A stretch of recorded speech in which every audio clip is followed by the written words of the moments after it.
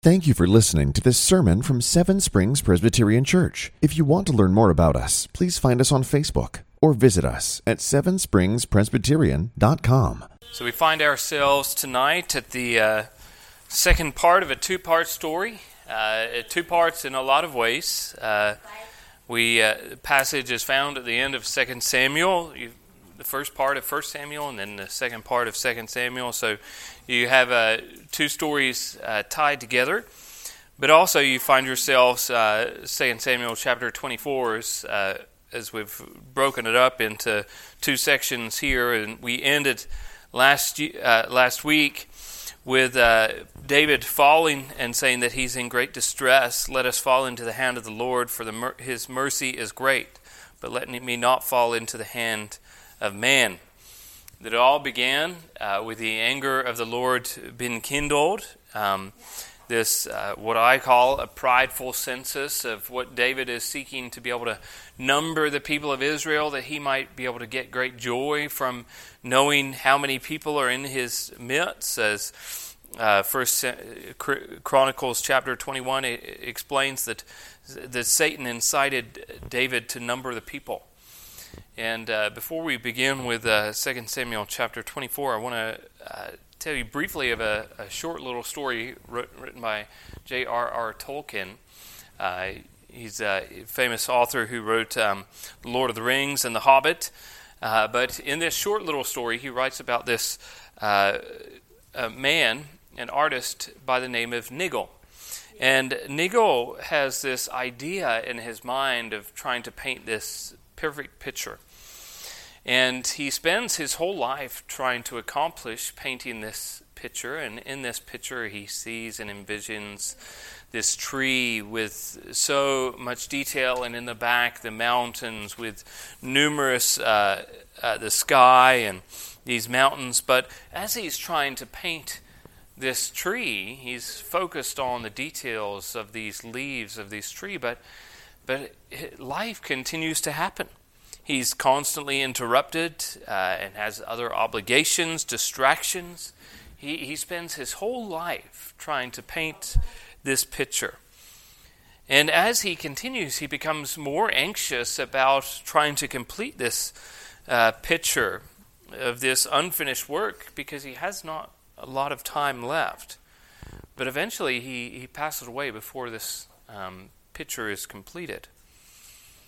But in this afterlife, he discovers that he actually finds this tree that he was painting, that this tree that was in his imagination was finally a reality before him.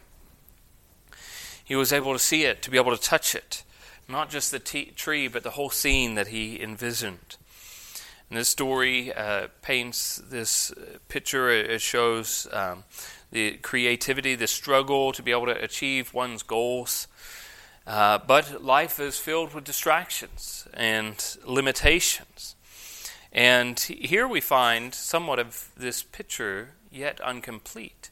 That David sought to be able to build a house for the Lord. He said, I want to build a house for the Lord. I am dwelling in a house of cedar, but I want to build a house for the Lord. And I'm sure he had in mind what this house would look like. And he has spent his whole life with this picture in mind, but life leaf with Nigel, he is unable to complete it. What we see is that what we saw at the beginning in 1 Samuel, one commentator explains that 1 Samuel began with Israel's need for leadership that could save them from their enemies, themselves, and the wrath of God. 2 Samuel concludes with the promised kingdom still unrealized, that they still need this Savior who would save them from their enemies, from themselves, and from the wrath of God. So tonight we see the Lord offering to the wrong king, the king offering to the right Lord, and the response of God ultimately, and we see God's people are saved through the offering of the king. We see four major characters in this scene, but one is hidden in the shadows. We'll be looking at the angel, Gad the prophet, Araunah the Jebusite, and David the king. We'll begin with the angel's work for the Lord in verses 15 to 17. So the Lord set a pestilence on Israel from the morning until the appointed time, and there died from the people from Dan to Beersheba 70,000 men. And when the angel stretched out his hand towards Jerusalem to destroy it, the Lord relented from the calamity and said to the angel who was working destruction among the people, "It is enough. Now stay your hand." And the angel Lord was by the threshing floor of Araunah the Jebusite. Then David spoke to the Lord when he saw the angel who was striking the people and said, "Behold, I have sinned, and I have done wickedly. But these sheep, what have they done? Please let your hand be against me and against my father's house." So the irony in all of this situation, as we looked at last week, is that ultimately David wanted to be able to number the people, to be able to get an accurate figure of how many people dwelt in his kingdom. And we saw that this census, numbering the people, was something that brought him great joy. Why do you, as Joab said, why do you delight in this thing? And here the irony is that ultimately David's punishment hits exactly what David's sin was trying to accomplish. In numbering the people now, he has less people to number. And Gad the prophet came to David and gave him those three options: 3 years of famine, 3 months of enemies, or 3 days of pestilence. David turns and falls into the hand of the Lord and says that we would fall into the hand of the Lord, for his mercy is great, but let us not fall into the hand of men. And all of this scene builds and builds and builds from his numbering the people, the 10 months or so of going from Dan to Beersheba, and then Gad coming to visit David, and all of this builds until this one moment where the action stops. That the angel Lord had followed the path of which David had numbered the people from Dan to Beersheba, and now he stops in his tracks. The angel has sheathed his sword. David explains that he is the one that sins. So in all of this, we understand that David sees his sense of sin and guilt from all of this. Although Satan incited him, it is David's sin. Although the anger of the Lord was kindled against Israel when he incited David against them, that all of this, David is the one who realizes that his sin is the reason why his people are dying. He thinks of himself, and he thinks also of his sheep. Interestingly, that after all these years of being a king, he still thinks of himself as a shepherd with a flock to look after. And ultimately he says in the end, "Let this hand be brought down upon me." So we have this problem here, this conflict in the text of what is going to happen. The angel is stationary now, about to strike on to Jerusalem. But then Gad enters once more, given him 3 options in the scene before, but now he comes. And Gad comes to the king in verses 18 to 19. "And Gad came that day to David and said to him, 'Go up, raise an altar to the Lord on the threshing floor of Araunah the Jebusite.' So David went up at Gad's word as the Lord commanded." So as Gad had now previously given him 3 options, now there's no options. There is one option before him. Warn the king about those 3 things: the 3 years of famine, the 3 months of fleeing, or 3 days of pestilence. But his solution is quite simple. Go up, raise an altar on the threshing floor of Araunah. And David does exactly as the Lord commanded. And as we find the scene continues to build, what will be happening to the angel of the Lord who is stationary? Set to strike those in Jerusalem. And then we see a Lord offering to a king in verses 20 to 23.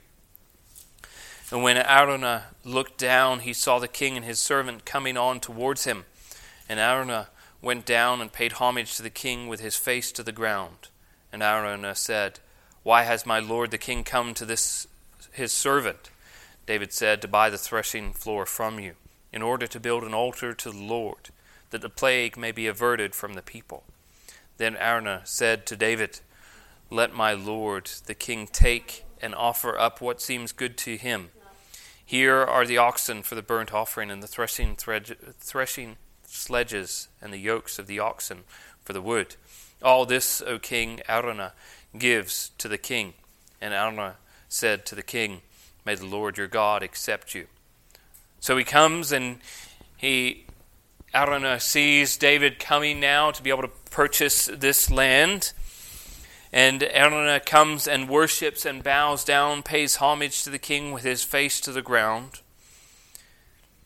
And he comes to be able to worship, and he comes with an offer, the cattle, the equipment, the firewood. But he says, My Lord, my King, what seems good in your eyes? So we need to ask the question, who is this Araunah? He's a Jebusite king. In 1 Chronicles chapter 21, the parallel passage, his name is Ornan. So here he is in Jerusalem. And this is 30 years after King David has conquered the city of David. And many believe that Araunah was the king that dwelt in this place before. And he was dwelling in there underneath the safety of David, or that he owned this land beforehand and David didn't throw him out. But this interchange between Araunah and King David echoes a similar conversation in Genesis chapter 23. When Abraham buys that lot of land for 400 shekels of silver from the Hittites. That here is a legal discussion. We might call it, a title now. But here is the legal discussion. That it cannot be refunded, that it's often used to be able to prove the ownership of a land years later, centuries later. That you can't go back and then change your mind later saying, I didn't accept that or didn't make that agreement. So here, Araunah wishes just to be able to say, you just take it. You make your offering, do whatever seems good to you. And hopefully the Lord will accept you. But now we see David, a king, offering to the Lord in verses 24 and 25. But the king said to Araunah, No, but I will buy it from you for a price. I will not offer burnt offerings to the Lord my God for that cost me nothing. So David brought the threshing floor and the oxen for 50 shekels of silver. And David built there an altar to the Lord and offered burnt offerings and peace offerings. And the Lord responded to the plea for the land, and the plague was averted from Israel. So here David comes in and he buys this land. Again, this is a legal document that you might say proves that he owns this lot of land now, this threshing floor from Araunah. But here he says that I will not offer to Lord my God that cost me nothing. And I think this is a great principle for us to be able to stop and ponder. Think about that young rich ruler who came to Jesus and said, What must I do to inherit eternal life? Have you kept all the commandments? I've kept them from my youth. And then what does he say? Go and sell all that you have. For him, that cost was too high. For him to give up all of his possessions was too much to be a disciple of Christ. It was going to cost him something, and often we don't ponder this enough. That there is a great cost to giving up the world, to giving up sin. Now we say there's a cost of being a Christian, but when it's all said and done, the cost is low, if at all. We fear the offense. We fear the effects. We fear ultimately the cost that might come But here, the huge part of this is that David understands, and he says that I will not offer burnt offerings to the Lord my God. They cost me nothing. He understands that God is his and he is God's. That he, David, at the end of his life and his kingship, he still understands that he is a servant of God. Not just some God, not just a God, but my God. The God that I worship, the God who calls me by my name. The first commandment tells us that we should know and acknowledge God to be the holy, true God and our God. Not just to know and acknowledge that he is God, but for us to be able to know and acknowledge him to be our God, and then to worship and to glorify him accordingly. It is why it's so important as we pray our Father. Not just a Father, but he is our Father who listens to his children. As David says, that God is my refuge, my strength, my very present help in time of need, my shield. Or Thomas, as he saw the hands and the wounds of his Lord. He explains that my Lord and my God. But there's a contrast to what Araunah said when he says, you make an offering to your God. Araunah is not worshiping the true and living God. He's happy for David to do that. But here David does. He builds an altar here in this spot that he had purchased, and he worships Yahweh. He understands that he, in all of his might and his power, and this census that numbers all of this effect, he has no ability to be able to divert this plague on his own. He understands that it's the Lord God who is commanding the angel when to strike and when not to strike. It is God who commands the angel, it is enough, now stay your hand. And here David is powerful, one of the most powerful men in all the world at this time, and he is unable to do anything.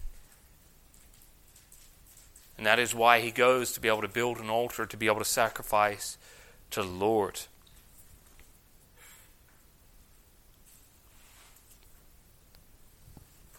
We've seen the angel of the Lord, we've seen Gad, we've seen Araunah, we've seen David.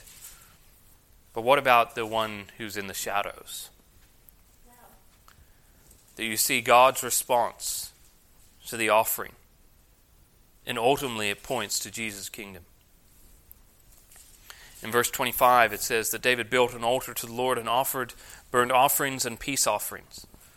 So the Lord responded to the plea for the land, and the plague was averted from Israel. Here we see the Lord relented, the Lord responded to the plea. We see this in the provision, the mediator. The beginning of chapter 24 begins with the anger of the Lord was kindled against Israel. The end of the chapter says the Lord relented, responded to the plea. That God had promised wrath and judgment, and he is right to be able to send this plague upon the people of Israel. He says that the anger of the Lord was kindled against Israel. But here now he stopped the plague. The Lord relented his judgment and his wrath, as he did with Aaron and the golden calf incident in Exodus 32. And after this, he promises, the promises of inheritance forever is mentioned in this passage. The same wording is used in Psalm 106, verse 45. In the story of Jonah, when the Ninevites repent and they believe in God, the Ninevite king heard the message of Jonah, tore his clothes and placed sackcloth on. And he says, when the God saw what they did, how they turned from their evil way, God relented of the disaster that he had said he would do to them, and he did not do it. And here at the altar which is built in the threshing floor of Araunah the Jebusite is a well-known place. It is well known to the people of the past and well known to the people of the present whom 2 Samuel is written to. In the past, it's the location of where Abraham offered Isaac, Mount Moriah. And Abraham looking forward, that great story where his son is spared for the lamb, that his offspring may be flourish. But also, this is the location in which the temple will be built by David's son Solomon. And many times offerings would be made for the sins of the people. Blood was shed on Mount Moriah from the ram instead of his son. Blood was shed this day by King David to spare the people of Israel. Years and years, blood would be spilled by bulls and goats to be able to spare the people of Israel from the wrath of God.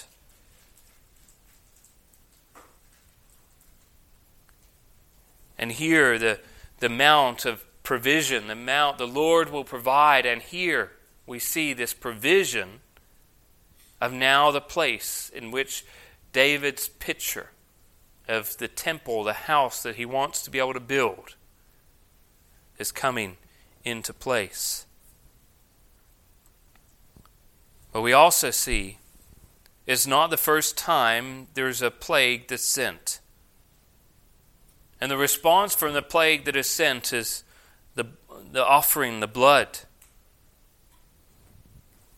The plague sent, the 10th and final plague in Egypt. The death in the Passover, where a lamb was sacrificed, blood was spilled, that it would avert and save the people of Israel.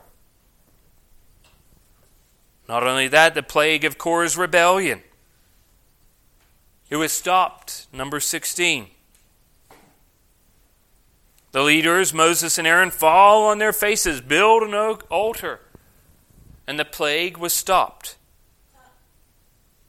The plague of Baal worship at Peor in Numbers 25. The Lord said, the Lord relented concerning this, it shall not be. And David said, I will not do this that costs me nothing. And you can already see the connections of how this is a shadow of what is to come in Christ. Where his blood is spilled, and the plague is averted. Death, that final plague.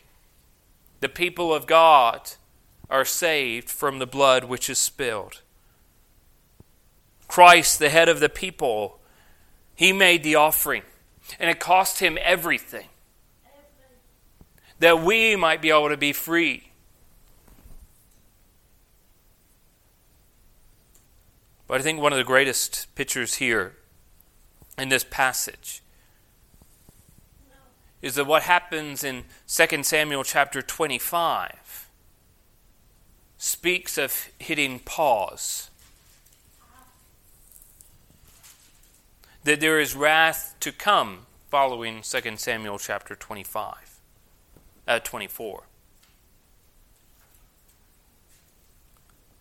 The Lord responded to the plea of the land, and the plague was averted from Israel. This word here, that word averted, is used in Hebrew to be able to shut the heavens of rain for a time. It's spoken of detaining someone in prison for a time. In Genesis chapter 16, it's the womb of Sarah, or even the women of the house of Abimelech, is shut for a time. That we need to understand that this plague which was coming towards the city of Jerusalem is not stopped altogether. It is enough. Stay your hand. The sword is put back in the sheath. But notice what David's promise is in verse 17. When he spoke to the Lord, when he saw the angel who was striking the people and said, "Behold, I have sinned, and I have done wickedly. But these sheep, what have they done? Please let your hand be against me and against my father's house."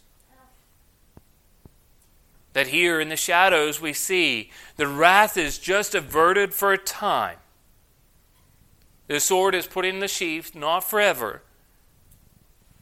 The wrath will be poured out on one of David's offspring against me and my father's house. That the blood of Jesus was shed. The wrath of God was poured out.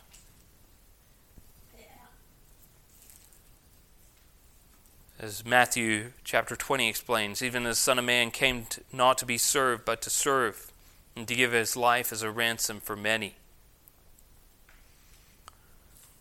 The one who had come, that said, "I would not do anything that cost me nothing." Not just even that cost me something, but it cost me everything. In Revelation chapter 14, verses 9 and 10, it says that the false worshippers also will drink the wine of God's wrath, poured full strength into the cup of his anger. And he will be tormented with fire and sulfur in the presence of the holy angels and in the presence of the Lamb.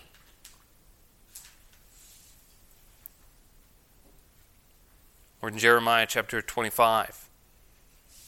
Thus the Lord, the God of Israel, said to me, "Take from my hands this cup of the wine of wrath, and make all the nations to whom I send you drink it." Here there's a great plague of death, of the wrath of God being poured out in full. It is coming. The sword will be released from its sheath, but for those who fall underneath the blood of Christ, who are his, this great plague is not of one of medical severity, but rather one of eternal significance. The plague of death will be poured out in full strength. And this wine is bitter, the justice is fair. That comes through our King and representative of Adam. We're all sinners like David. As God promised to Adam that you shall surely die. This is very true. As the author of Hebrews puts it, and just as it is appointed for man to die once, and after that comes judgment. We, like David, have sinned. We have lied, cheated, stolen, coveted, killed in our hearts, filled with pride and jealousy. We have done wickedly, turned against God, seeking to puff ourselves up, to point to our deeds and say, "Look at our actions," but they mean nothing. We are not Gad the prophet.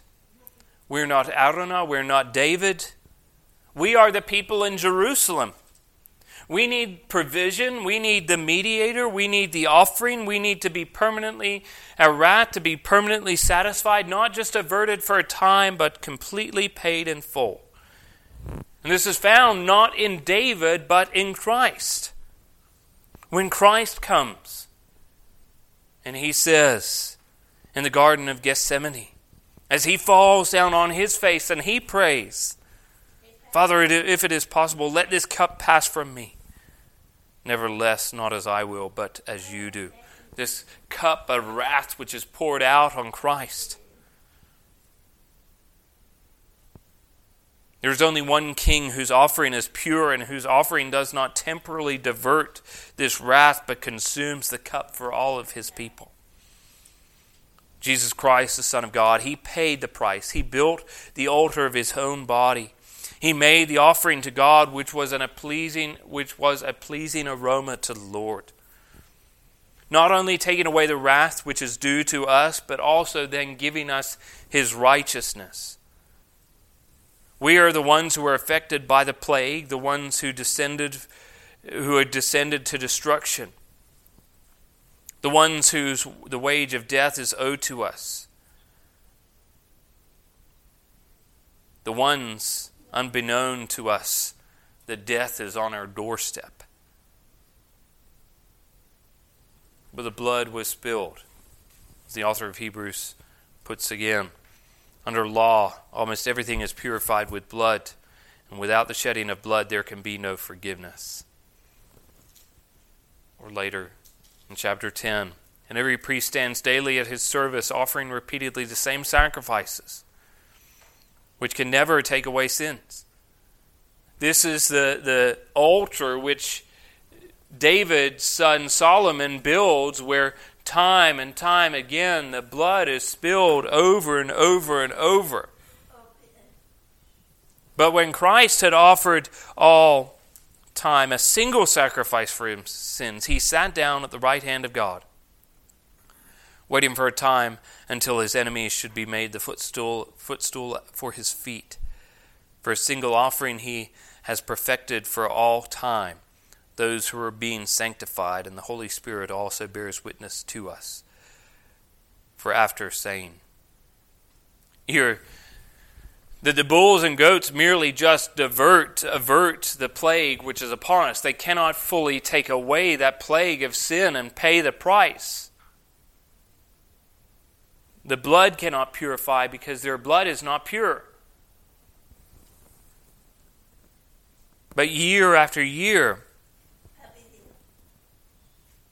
as you put earlier, the author of Hebrews, these sacrifices, there's a reminder every year of our sin, our payment which is due to our sin, but there's also a reminder that these bulls and goats cannot take away sins.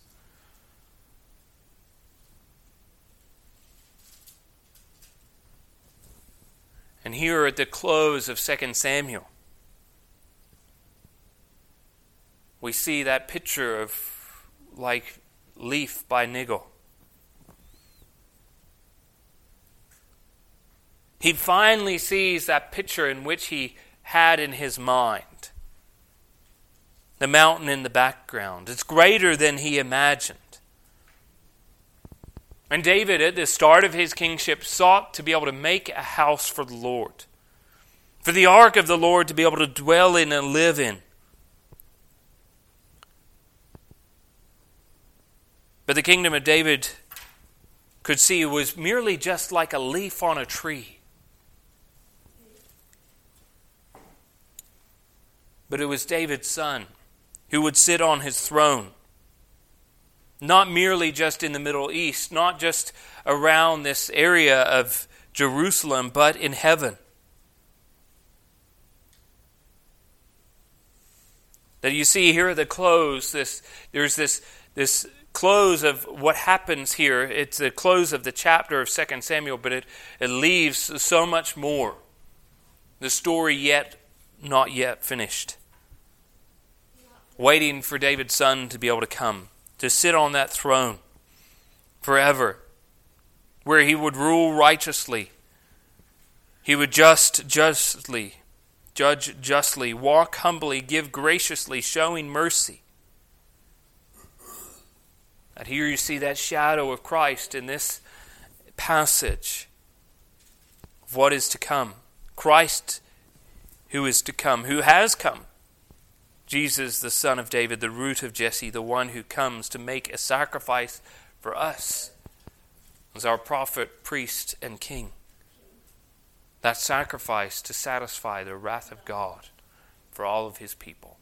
Thank you for listening to this sermon from Seven Springs Presbyterian Church. If you want to learn more about us, please find us on Facebook or visit us at sevenspringspresbyterian.com. Seven Springs Presbyterian Church began in 1874 and is a congregation of the Presbyterian Church in America located in Glade Spring, Virginia. Please join us for worship on Sunday at 10 a.m. and 6 p.m. for His glory and His gospel.